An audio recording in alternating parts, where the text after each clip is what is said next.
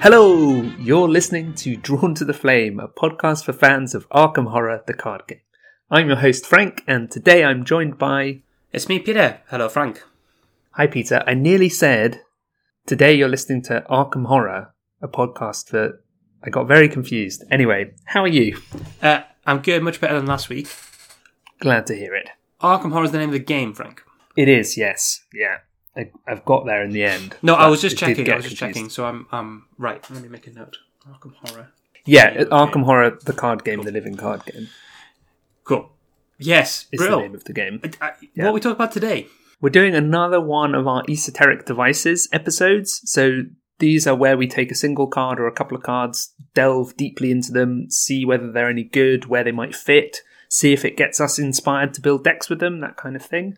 And like we did with the Empower Self episode, we actually put a few different cards in front of patrons and asked them to vote. And of course, it's quite fun to do because it inspires discussion as well amongst the patrons, and they divide up into different factions of loving certain cards. So yeah, that's fun. Yeah, I just to give everyone the brief bit of background, I guess we gave on the first time we did this. Well, not the previous time we did this. It's been stated several times, not least of all by us, that it's a shame we don't get to talk about kind of old cards, any cards, to the same level of detail we get to talk about the spoiler cards that we get sent by FFG. So these are a way for us to treat a card like we've just been sent it as a spoiler and really go to town on dissecting it. We get to announce this card, except everyone already knows it, but we get to give it that laser-focused attention that fans of the cast will know and hopefully love. So, Peter, do you want to read the card, or shall I? Can I read this one? Please do. So, what we're going to talk about today is... can I pronounce this correct, is the question. Divermi Mysteriis. Do you agree? That'll do, yeah. How would you say it? Well, because it's Latin, there's no, dropped sounds. So Divermis. So it'll be Divermis Mysteriis. Yeah. Anyway. That's my understanding of it, but Divermis how do we know? Mysteriis. I've never met a Roman who's told me how to say the words. So. Signs of the Black Stars. So this is a 2-cost, 2-experience asset with a single intellect pip. It has the item and tome traits. 2 very good traits. And it has an action ability. Exhaust DVM, as we'll call it, and place 1 doom on it. Play a spell or insight event from your discard pile, reducing its resource cost by 1. After that event resolves, remove it from the game, and it takes up a hand slot. Ludwig Prynne was its author, he who had perished at the inquisitorial stake in Brussels when the witchcraft trials were at their height. Robert Bloch, the Shambler from the Stars. Lovely. Stunned silence.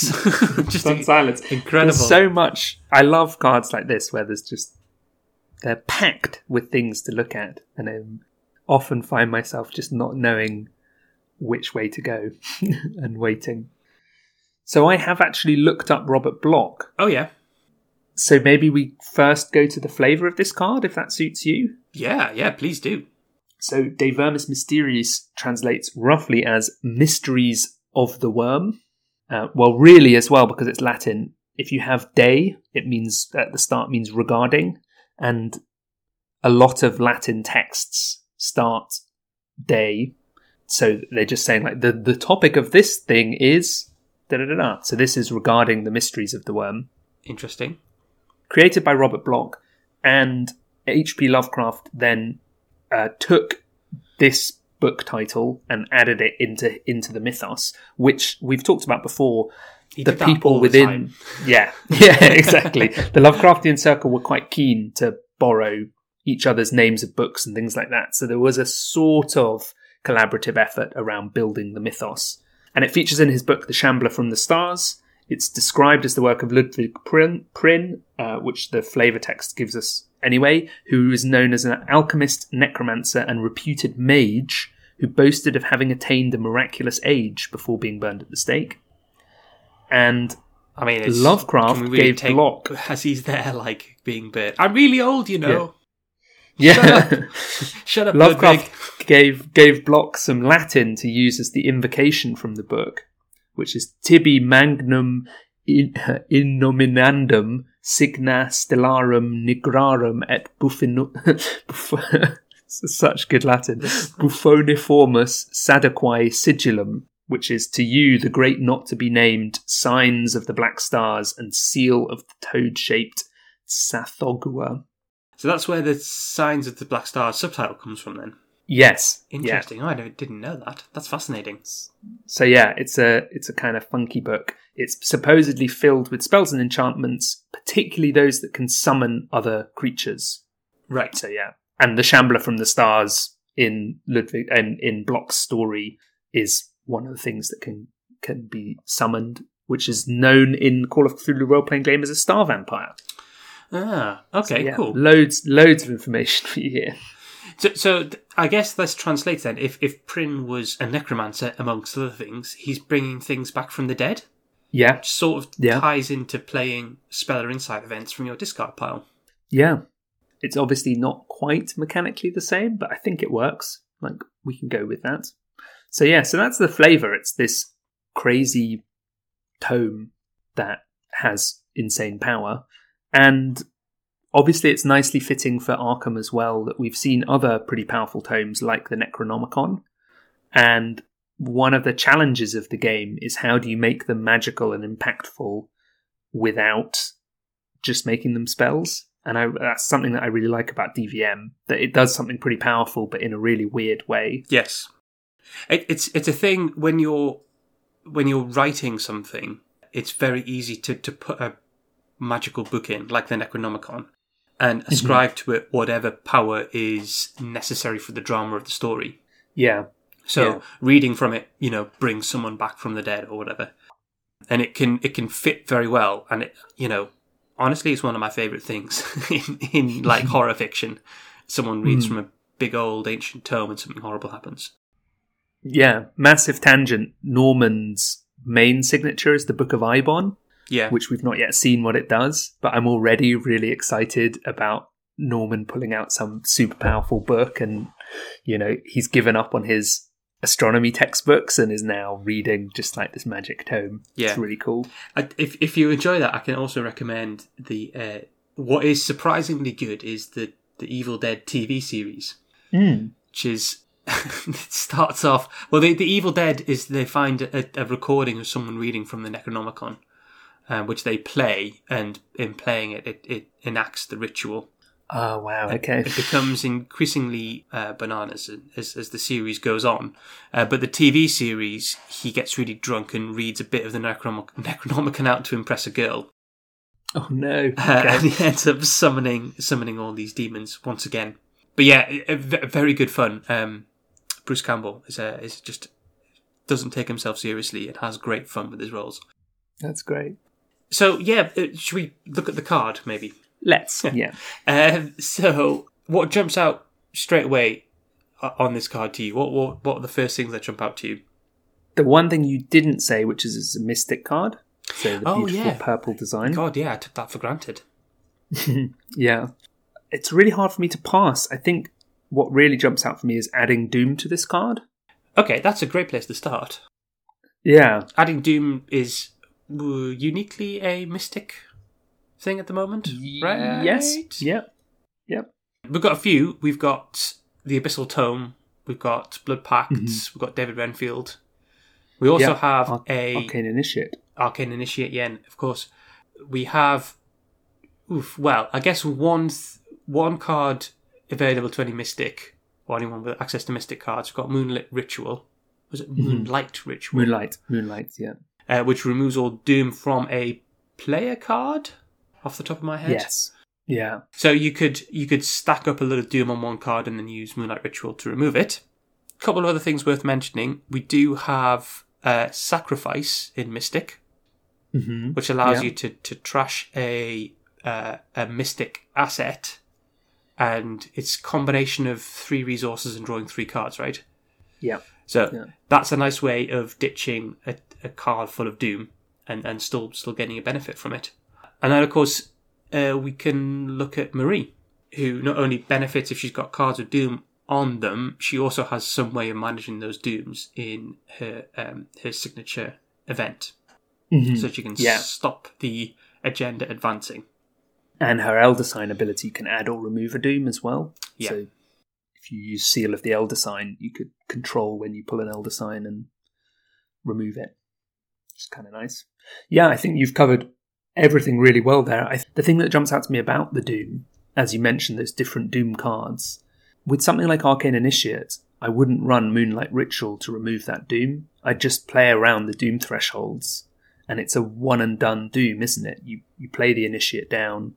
Either you kill off the Initiate before its doom has had an impact, or you play it in the Witching Hour and it has no impact. Yeah. With DVM, you play it down at some point, but then it's a step more than just here's a doom I have to work around. I think because I'm adding the doom myself. Mm-hmm. So every time I want to use DVM, I'm adding this extra layer of thought and consideration, which is this an okay time to handle the doom? How will I get rid of this doom? Will I discard DVM to get rid of it? And that then adds a layer to me of what's challenging about this, that this is a 2 XP, 2 cost card. So discarding it to get rid of its doom it feels like quite a lot to do. Yep. With Renfield, if you've tapped Renfield up to 3 doom, you've made 6 resources. So you're doing well. And if you keep him at 3 doom, you can make loads of resources. Yeah, you lose the willpower boost, but you're just losing a 2 cost level 0 asset. I mean, I can see your argument there, Frank. Yeah. But you compare this to Eidetic Memory, which is a 3 XP... 3 XP removed from the game, is that right? Exactly. And that copies one event. Yeah. One insight event, which is wholly within the scope of DVM. Mm-hmm. That's a really good point, because maybe I need to get more confident with how I play with Doom then, because get much more out of this and not feel like I need to clear it or. Yeah, I mean, there's interestingly, there's a few. I don't know. Is there a few ways you can use this? You can use it once and then just hold on to it. You could only use it during the Witching Hour. Mm-hmm. You could use it a lot, try and burn through it, and then get rid of it before it has an impact. Is there that flexibility? I don't know whether that's flexibility. Yeah. It's definitely empowering the player to decide how they use it. Yeah. And I think that's a really good point. And it's one of the challenges is depending on the doom clock as well. You know, we've seen recently at least a scenario that has like a 3 doom threshold but just keeps looping. So that means, you know, every third turn you could be using DVM with impunity, which is pretty great. But if you use it on turns 1 or 2 of that 3 doom cycle, you lose yourself a turn. So yeah, there's something else going on there. I suppose the other thing to add, you mentioned Marie, Dexter also has a way of handling the doom. Yes, because he can sub this out for something else, but also his Elder Sign could pull it back to hand. Yeah. So he's got some kind of playful options there. That's really nice. Yeah, I like that a lot. So yeah, you slot it in without an action as well. Yeah. So yeah.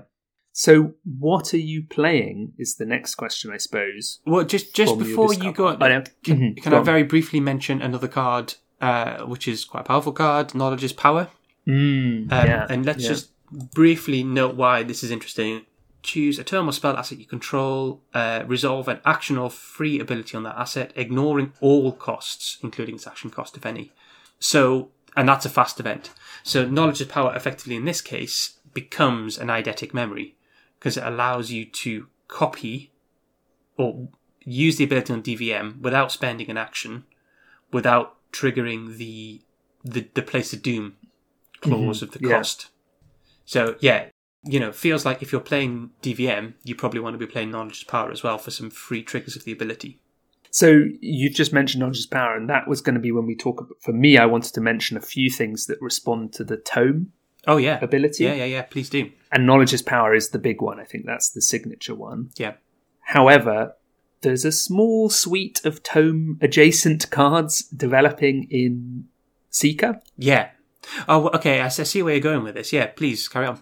The Research Librarian, when it enters play, you search for a tome and add it to your hand. So once DVM is in your hand with the Librarian, you could then use Knowledge's Power because you can target tomes in your hand. you don't even have to have them in play, which is nuts. So you have DVM and Knowledge's Power in hand, and you play Knowledge's Power, reveal DVM, and resolve the action on DVM without doing anything, which is crazy. And then we've also got Witten Green now, who gives you +1 intellect if you have a tome in play, and you can also use her to search your deck for tomes. And her level 2 version gives you +1 willpower as well as +1 intellect, and you get to search even more. So that's kind of cool. There's also Abigail Foreman, the library intern, who hosts a tome. Yeah. And when you resolve an action ability on a tome that's on her, you exhaust her to resolve the effects again, not the costs.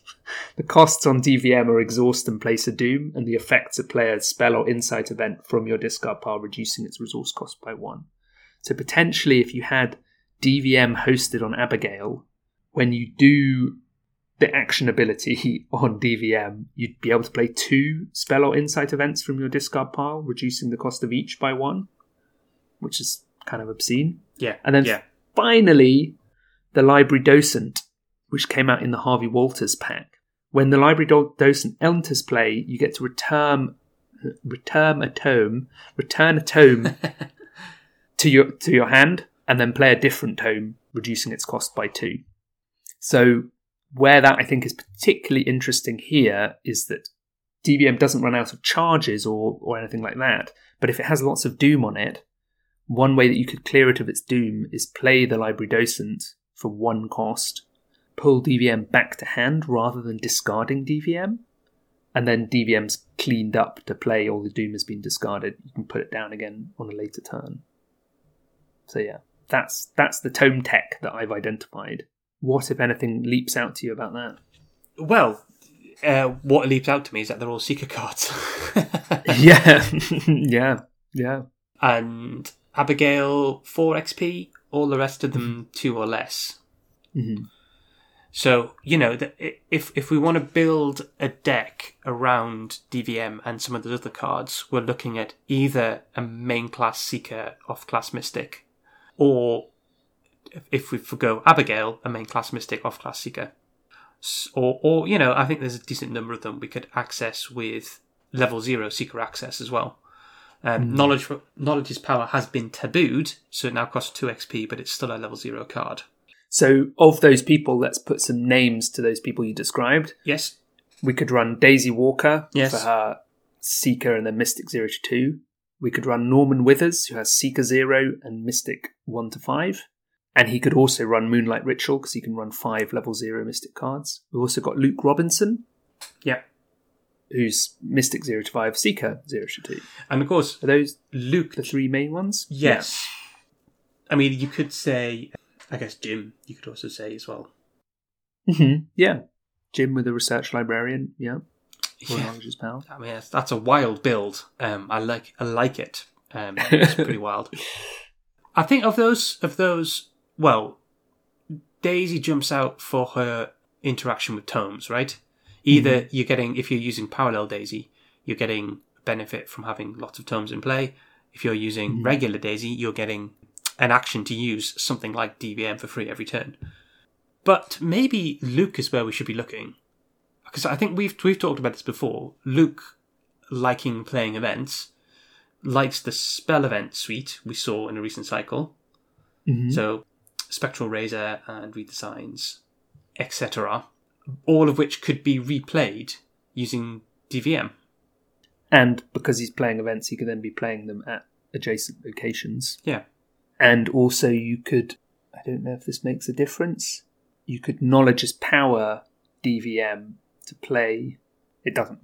Knowledge's Power doesn't make a difference. Knowledge's Power is useful for Luke for turning something like a Shriveling into an event, because you can target Shriveling, but because you're playing an event, you can do that in an adjacent location. Yes. But given that Knowledge's Power just allows you to play an event with DVM anyway, it doesn't make a difference. So yeah. Right. So I think the spell suite is a really good shout, and I've pulled up a list of spell or insight traded events, of which there are 119. Oh my god. So settle in and let's go. No, I'm joking there, but strikingly, Survivor has no spell or insight events. Is that right? No. Alter Fate. Oh, no, it does. It has 3. Alter Fate and Fortuitous Discovery, and that's it. Rogue only has 3 as well. Eavesdrop, Reastrad, and Sure Gamble. And then the bulk of them are obviously in Seeker, because almost every event in Seeker is insight traded. Yeah. There's a Couple bunch of spells in Mystic, Yeah. and then there's sort of 10 or so in Guardian, 15 or so. Now, that seems like an alarming number, but there's another category of event that we can immediately discount, which is fast events. Right. Not all of them, but most of them, because DVM takes an action to play, and often fast events have a particular triggering effect. So Ward of Protection is a really easy one here. Ward of Protection reads, fast, play when you draw a non-weakness treachery card. If Ward of Protection is in your discard pile, you can't spend an action on DVM to play Ward of Protection out of your discard pile to cancel an event. Yes. I think every fast event should either have a triggering point or a period in time in which it can be played, right? That's right, yeah. They almost all clarify when they can be played. But some, like, say, Shortcut Shortcut doesn't seem a great use an action to use this, unless you want to push someone else out of a location. Shortcut 2, potentially. Then maybe you do the Knowledge is Power thing? Yes. Just realised, what happens if you play a Shortcut 2 with DVM? After that event resolves, remove it from the game. I think it attaches and then is immediately resolved. That's pretty brutal. And I was going to say, similarly, Open Gate. Yeah.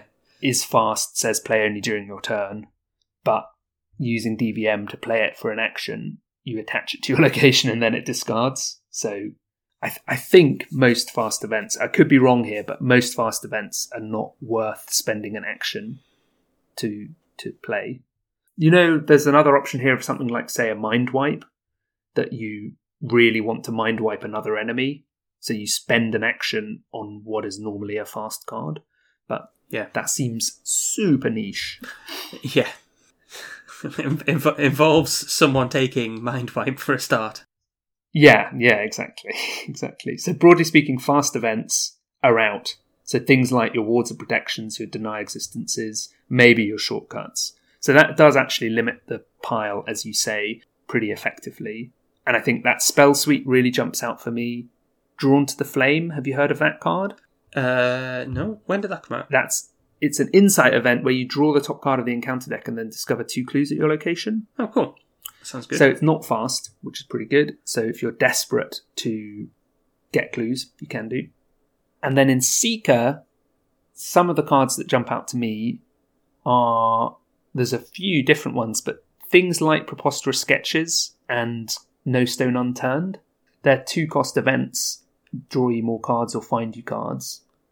If you're just desperate for card draw, the ability to replay one quickly, grab a bunch more cards is pretty useful. And I also thought things like I've Got a Plan and Occult Invocation, if you just need more fighting, being able to loop those as well seems pretty nice. Yeah. So that's kind of where my head's gone to. I guess one of the issues I have, and I do love the idea of this card, but the issue I have is if you're focusing a build around events, don't you want some more reliable way to recycle those? Say in Mystic, something like Quantum Flux, to put all those events back into your deck. To draw into them and play them again. To draw into them and play them again. And DVM just burns them away, right? Yeah. What do you think about that? Yeah, I think it's really challenging. I think that probably, to me, adds to the difficulty of playing around the Doom. Like, I don't think the Doom in itself is a major problem, but if you're burning the event rather than getting it back, and you're having to do that at a time where you can handle the Doom, it starts to add up to be really challenging. Yeah. And what comes up for me is it's maybe a style that runs counter to how both of us like to play, which is it's a sort of... trying to think of the right word. I was going to say aggressive, but it's more than that. It's almost anarchic, that you're tearing apart your own deck in the pursuit of power to just smash a scenario. So I think both of us like to play efficiently, and I quite happily loop my deck because I want to play all of those cards again. And DVM's like, don't even wait to loop your deck. Burn them now, who cares about waiting? I would be happy to play a deck like that. I don't know whether there's an investigator who, for me, really fits that theme. Maybe. You know who just popped into my head because of the way you said that? Who can take this? And who has a lot of cards in their discard? Patrice, yeah. Is there maybe a deck where... Again, though, like, Patrice will want to... You can loop your deck twice with Patrice, right? And use your Elder Sign. And she loves having things like Resourceful or whatever in her deck to bring cards back and use them again, even multiple times on the same turn. Also, she can't take any of the other tome support. So she can't take knowledge as power. So she almost fits the kind of bill of a investigator who wants to burn their deck away. But she's also the one who is able to use recursion most efficiently. Yeah, and I don't even know how many of the spell events is she actually taking. Yeah, it depends on the build you're running, right? Yeah. Because maybe you're running Drawn to the Flame and the spell event suite because she's got a willpower of 4. So she's she's testing at 6 for all of them without boosts. Yeah. I mean, that works, doesn't it? Yeah. But it's strange. It's very strange. That's what I mean about it feeling a little bit different. It feels like it's maybe where I've felt limited by it is it's just one too many steps for me as a player to get to that point of like, burn it all down, let's do this. Can I ask a silly rules question? Please. If I play a fight event using DVM, does that give me an attack of opportunity? Does it depend? I don't think that's a silly rules question. The costs of DVM are just exhausting it and placing a Doom on it. Yeah. And you pay the costs and then trigger attacks of opportunity before resolving effects. But if I play Spectral Razor, the game knows that it's a fight event before I've played it, right? Yeah. What if it just says... It could be either way. It's definitely not a silly question. By memory, I remember people complaining about DVM that you would get hit for doing things like that. Yeah. But I could be completely wrong. I mean, what I'm thinking about with Patrice is that having specialised events becomes quite difficult because your window to use them is when you draw them. I've said I'm not a huge fan of, say, Lucky in Patrice. Because you have it for return, but if you don't take a test, Which, fine, you've passed all your tests on your turn, and that's a win. But you cannot commit it. All you can do is retroactively use it. Which I guess, isn't really a problem. You can still burn it for something like Cornered. Although, why wouldn't you just use it afterwards? I'm talking nonsense. But the more specialised the event, basically, the less useful it is for Patrice. Unless you can also get a lot of value out of committing it. That's what I'm trying to get at. Yeah. So something that lets you pull the right event from your discard pile after you've already dumped it in there feels useful. Yeah. Because essentially what you were alluding to when you were talking about recursion in Patrice is turning her discard pile into an extension of her hand. Exactly, yeah. And you have things like the improvised events which I love. Aren't too useful in her hand, but then they sit there ready to go in the discard pile. And I think DVM does do a similar thing, where it says any insight or spell events that you haven't played, or you've just committed for icons, don't worry, you get them back later on. It doesn't have to be mutually exclusive, right? Yeah. You could be recurring the survivor things, which broadly speaking aren't insight or spell traded, and then you could be, with resourceful or playing them out of the discard pile. And then if you're running the spell events as well, you could be replaying them with DVM, maybe. The other thing to note as well is it doesn't care about the level of the card that you're replaying. So if you do have access to some of the really powerful Seeker cards, like Deciphered Reality, you could be replaying that. if you really needed to. There's Cryptic Research as well, but it is fast, so I'm not as sure about that. And then I was actually, as I was looking at the list, thinking, if your hand is full and you've got Extensive Research in your deck, maybe you do just play Extensive Research, get 2 clues, it costs you, say, 2 resources, and then DVM, add a Doom, and it costs you 1 resource because you get an extra discount and you get another 2 clues. Like, you're maybe not going to be playing Extensive Research repeatedly as you loop your deck, because the window to play it at the value you're getting is because you've got all those cards in hand, maybe. I like that. I do like that. That's what I mean about the kind of anarchic thing. It's like, let's make the most of it right now. Yeah. Yeah. Or just burn those as you get later on in the scenario. Yeah, yeah. And maybe that Seeker deck is one that doesn't loop itself right through, Mm-hmm. I guess, like, you get through your deck. I don't know. I don't know whether you've had this feeling. You loop your deck in the closing turns of the scenario, and you know all your good cards are in your deck, but suddenly you've got an extra 28 cards in there. Yeah. Well, yeah. Not that many because you'd have played some, but 20 odd cards in your deck. And you're like, well, yeah, I have got those cards in my deck, but who knows where they are? So you slow yourself down towards the end of the scenario, and you can replay all of your best events again twice from your discard pile. As long as you've got a way of managing the Doom, naturally. Naturally, yeah. So that raises a great related question, which is what's left in your deck when it loops if you've removed your Insight and Spell events? And say if we go back to the Mystic idea that you're not playing Deny or Ward again, because they're fast. So that means, say you've used DVM 4 times and you've trimmed your deck a bit, the likelihood of hitting other cards goes up. So the likelihood of hitting that Ward for that clutch final turn, or the Deny Existence to stay alive to finish off the scenario, slightly goes up in probability because you've thinned your deck a little bit. Like that's an option here. Or if what's left in your deck then is your deduction or your some skill card that you need that's going to get you through the last section, you're more likely to hit it on the loop. Funnily enough, this is a tangent.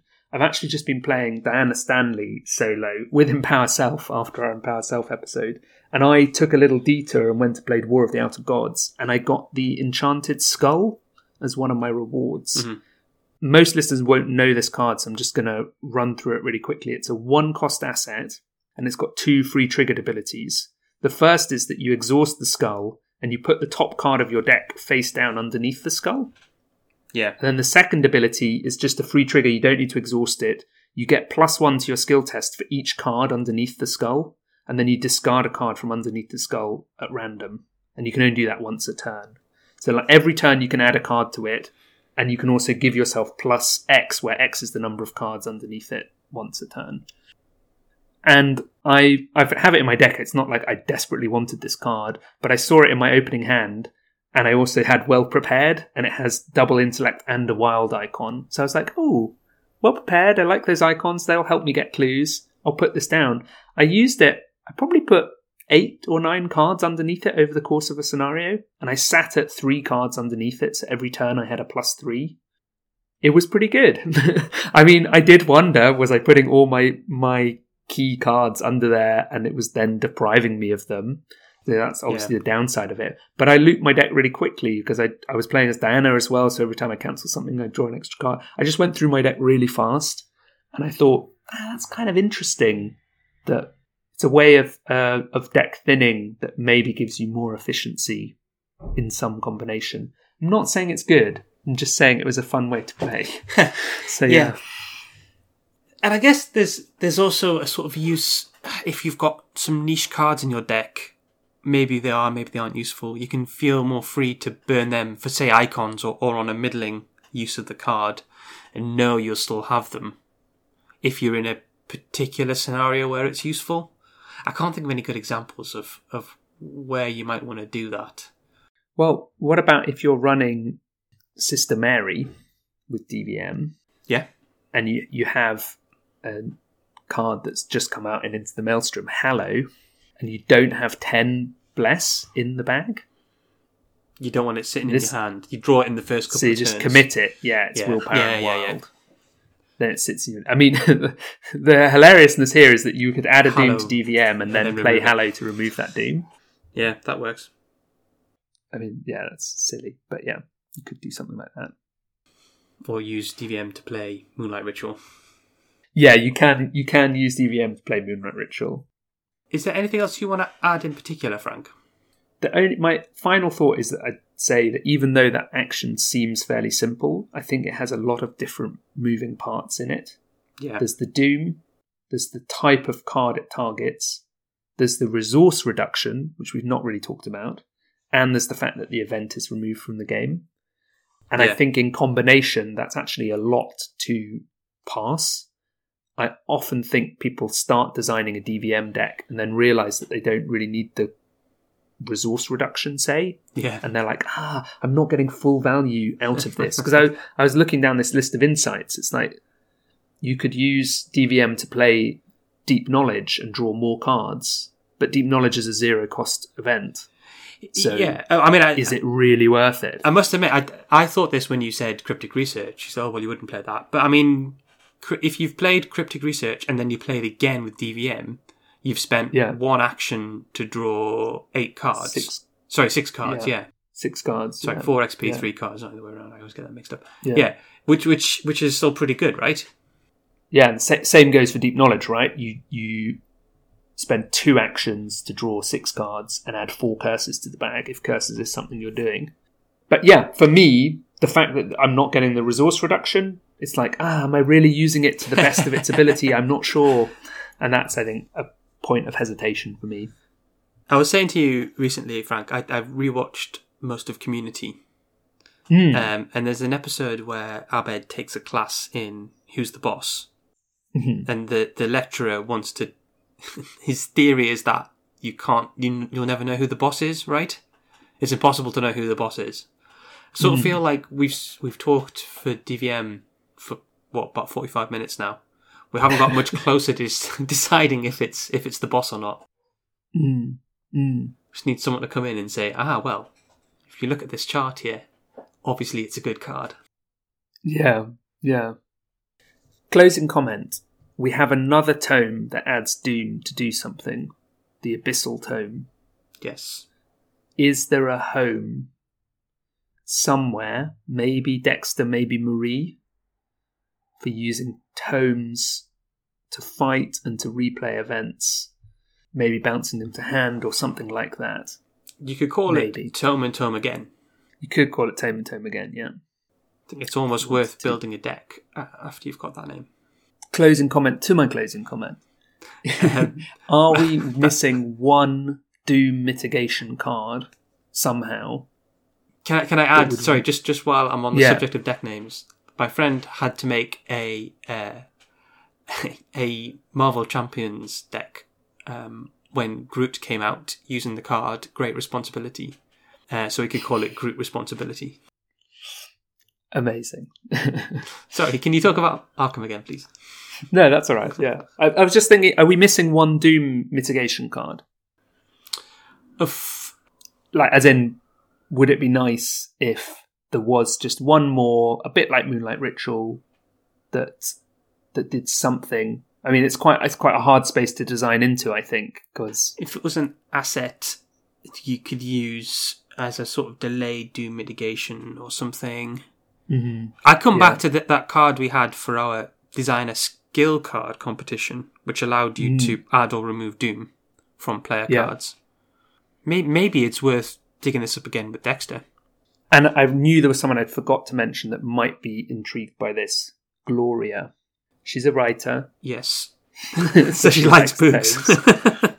But she does have Seeker access. Yeah. Seeker event access in particular.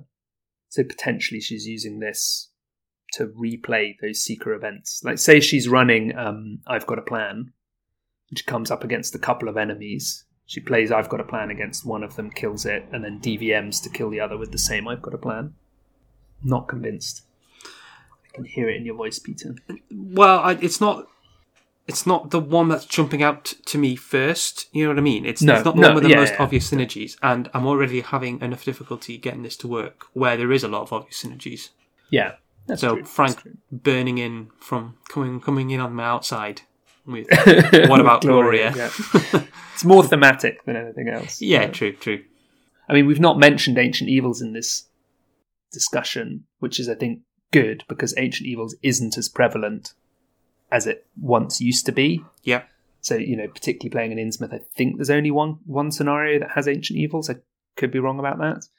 So it doesn't feel like playing with Doom is as dangerous as it once was. But Gloria anyway has that ability to be a little bit more in control of what's coming up in the encounter deck, so you might not have any uncomfortable surprises around Doom. That's not me trying to convince you that Gloria is a good home, by the way. It's just another idle thought. I'm going to go with Luke, then, as my final. That, to me, got me most excited. He's got Event into play. He's got access to Seeker and Mystic. I'm going to have to build a Luke deck. Yes. I'll try and build a Patrice deck. Nice. Why not? Any closing comments from you, Peter? No, I think I'm DVM'd out.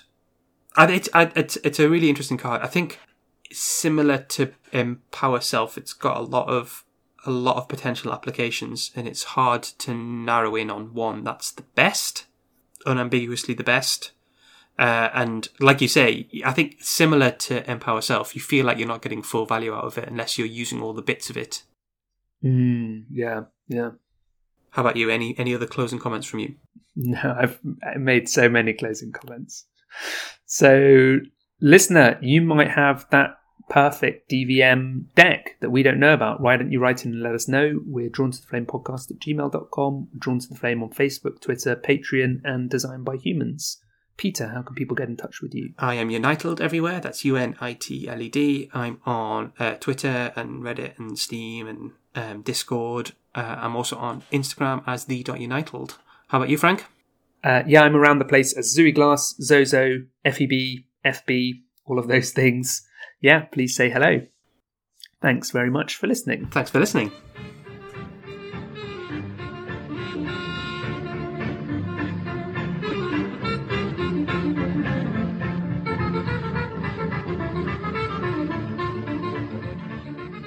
In the hope of later solving the cryptogram, Elacoya bore off this volume in his coat pocket.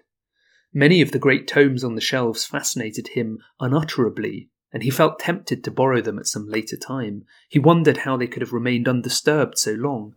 Was he the first to conquer the clutching, pervasive fear which had for nearly 60 years protected this deserted place from visitors? They spoke of the heptagonal stone pillar, the overturned Gothic chairs, and the bizarre plaster images.